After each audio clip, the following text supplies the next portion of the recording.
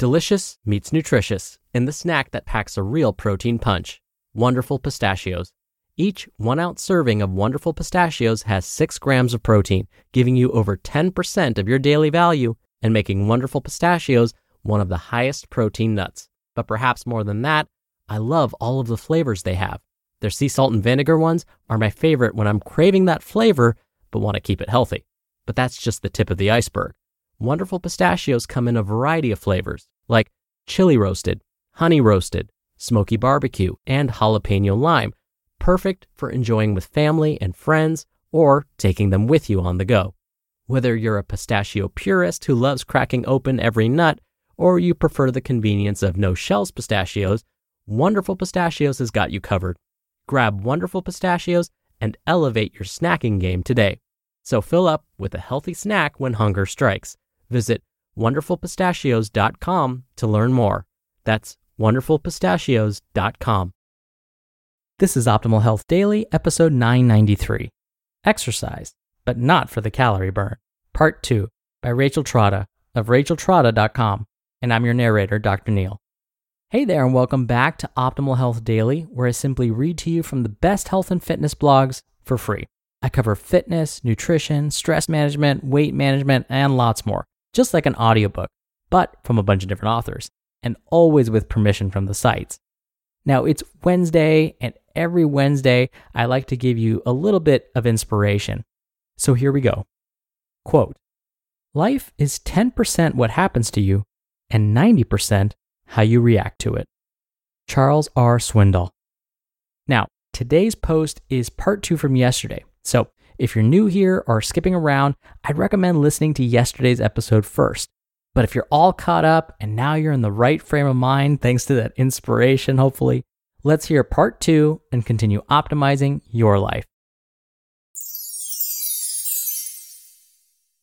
Exercise, but not for the calorie burn.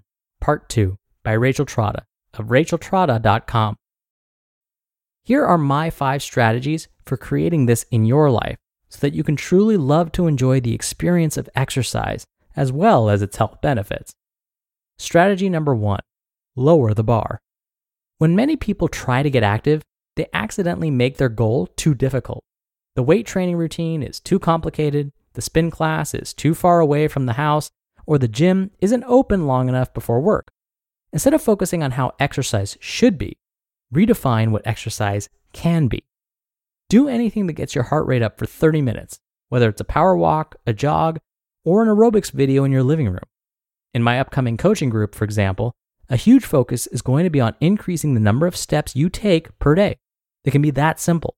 As counterintuitive as it sounds, when you lower your expectations of yourself to a sweet spot, not to nothing, your expectations are then easier to meet, which means that you will meet them more often, which ultimately leads to a new habit. Sporadic, all or nothing visits to the gym a few times a month are not a habit. Strategy number 2, do it as often as possible. Now that you've redefined exercise, do it every day that you can. Try to do it at the same time each day so that exercise can become an entrenched part of your daily routine, as predictable as brushing your teeth or eating lunch. It's important to note that even though they don't qualify themselves as morning people, many of my clients find that morning is the only protected time when they can reliably exercise. The exceptions to this rule are few. So why the focus on daily exercise? What about rest and recovery?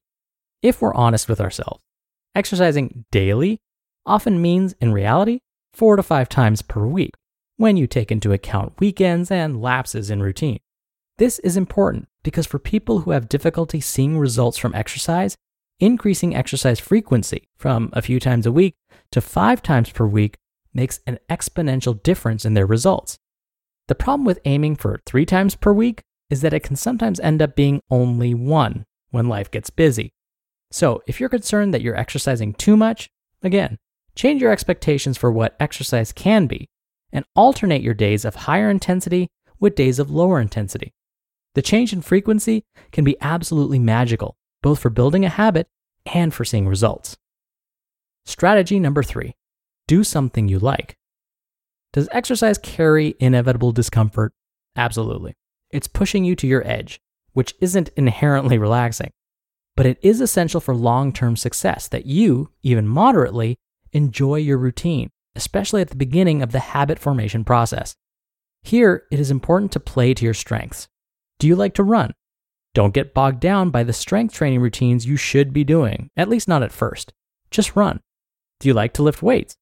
Don't get bogged down by finding the perfect full body routine. Just go to the gym and lift. Do you want to just hang out with your dog and enjoy nature? Don't get bogged down by the guilt that you should be at the gym. Just go hiking with your dog. Does watching your latest Netflix obsession on your iPad as you incline walk on the treadmill make exercise bearable for you? Then do that. Find what you like and capitalize on it.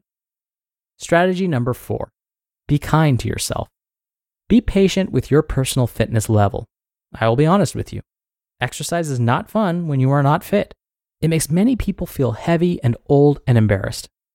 I see, in response to these feelings of inadequacy, 2 camps tend to distinctly emerge. People in group number 1 avoid physical activity because of these feelings. They engineer situations so that they never have to experience the discomfort of being out of shape. People in group number 2 lean into these feelings in a self-punishing way, signing up for the 90-day challenge at the local CrossFit box, only to end up injured and taking an exercise hiatus. Either way, the result is less exercise. Not good for habit formation. When you are just starting out, it is so incredibly important that you do an activity that pushes you but is appropriate for your fitness level. See strategy number 1. If you have been mostly sedentary for a year or more, walking more is a good start. Strength training with the guidance of a personal trainer is also a good start. Going to a beginner's yoga class is another good start. Signing up for a marathon is probably not a good start. But take heart, exercise does become more fun over time. And lastly, strategy number 5. Don't exercise to burn calories. Add exercise as a positive routine into your healthy lifestyle, but don't do it to burn calories or eat more food. Exercise is notorious for burning less calories than we estimate. A common mistake that people make when they try to lose weight is exercise overestimation and eating underestimation. If you have a calorie goal that was calculated based on the number of times per week that you exercise, stick with your calorie goal. Don't eat more on those days that you exercise. This will completely throw you off as your goal is based on your exercise already. If anything, this method can cause weight gain. Instead, leave calories in the domain of nutrition. Don't get caught up in the insane arithmetic of allowing yourself a cookie based on your 30-minute run. Enjoy exercise for what it is, something that is inherently good for your body, mind, and spirit, and be consistent with it, and watch the magic happen. You just listened to part 2 of the post titled Exercise, but Not for the Calorie Burn by Rachel Trotta of racheltrotta.com. We're driven by the search for better, but when it comes to hiring, the best way to search for a candidate isn't to search at all. Don't search, match with Indeed. Indeed is your matching and hiring platform with over 350 million global monthly visitors and a matching engine that helps you find quality candidates fast. Ditch the busy work. Use Indeed for scheduling, screening, and messaging.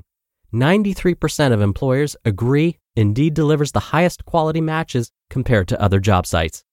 One of the things I love about Indeed is that it filters out incompatible applicants. So when you're hiring, the process is much faster, and you only have to consider applicants that are already likely to be a great fit. And listeners of this show will get a $75 sponsored job credit to get your jobs more visibility at Indeed.com/health. Just go to Indeed.com/health right now and support our show by saying you heard about Indeed on this podcast. Indeed.com/health. Terms and conditions apply. Need to hire? You need Indeed. Dr. Neal here for my commentary. The American College of Sports Medicine says that if you're a beginner, one of the most effective things you can do is not to spend more time at the gym, but rather increase how frequently you go. So instead of spending 1 hour every time you go to the gym, spend 20 minutes, but 5 times a week. They said that's more effective. So Rachel was absolutely right when she mentioned that. And Rachel was absolutely right when she was talking about the 2 camps of exercisers. those that don't want to exercise because of feelings of inadequacy, and then those that dive in right away and push themselves too hard. I would then add a third category. Maybe it's a subcategory actually of this last one. It's those that exercise but don't experience results fast enough, so they quit. Look, I've mentioned this many times before. I have tried many exercise routines. When I was younger, I didn't care as much about the beneficial effects exercise had on my heart and lungs. I just wanted to look really buff. Sadly, even after many years of consistent training, I didn't get the physique I was aiming for. Now, I was still improving my overall fitness level, but again, at the time, I didn't care as much about that. I just wanted to look imposing. What would happen instead, when I would tell people that I was a regular gym goer, their response was often, "Really? I couldn't tell."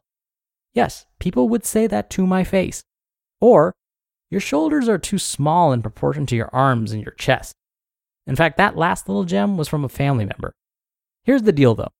I didn't quit and just go, "Well, I'm never going to have the physique I always wanted. I might as well give up." Instead, I kept at it and I kept improving. I stayed consistent. Consistent in the fact that I am not going to just stop exercising. Instead, I'm going to consistently stick with it and find something that works. And I finally did. Again, this is coming from a guy who couldn't do a single pull-up and could barely bench press 95 pounds. So be patient with yourself. If you find something isn't working, that doesn't mean you should stop trying. It just may mean you need to keep searching. All right, that'll do it from me for today. Thank you for being here. Thank you for listening every day. I hope you're having a wonderful week and staying safe and well. And I'll see you back here tomorrow where your optimal life awaits.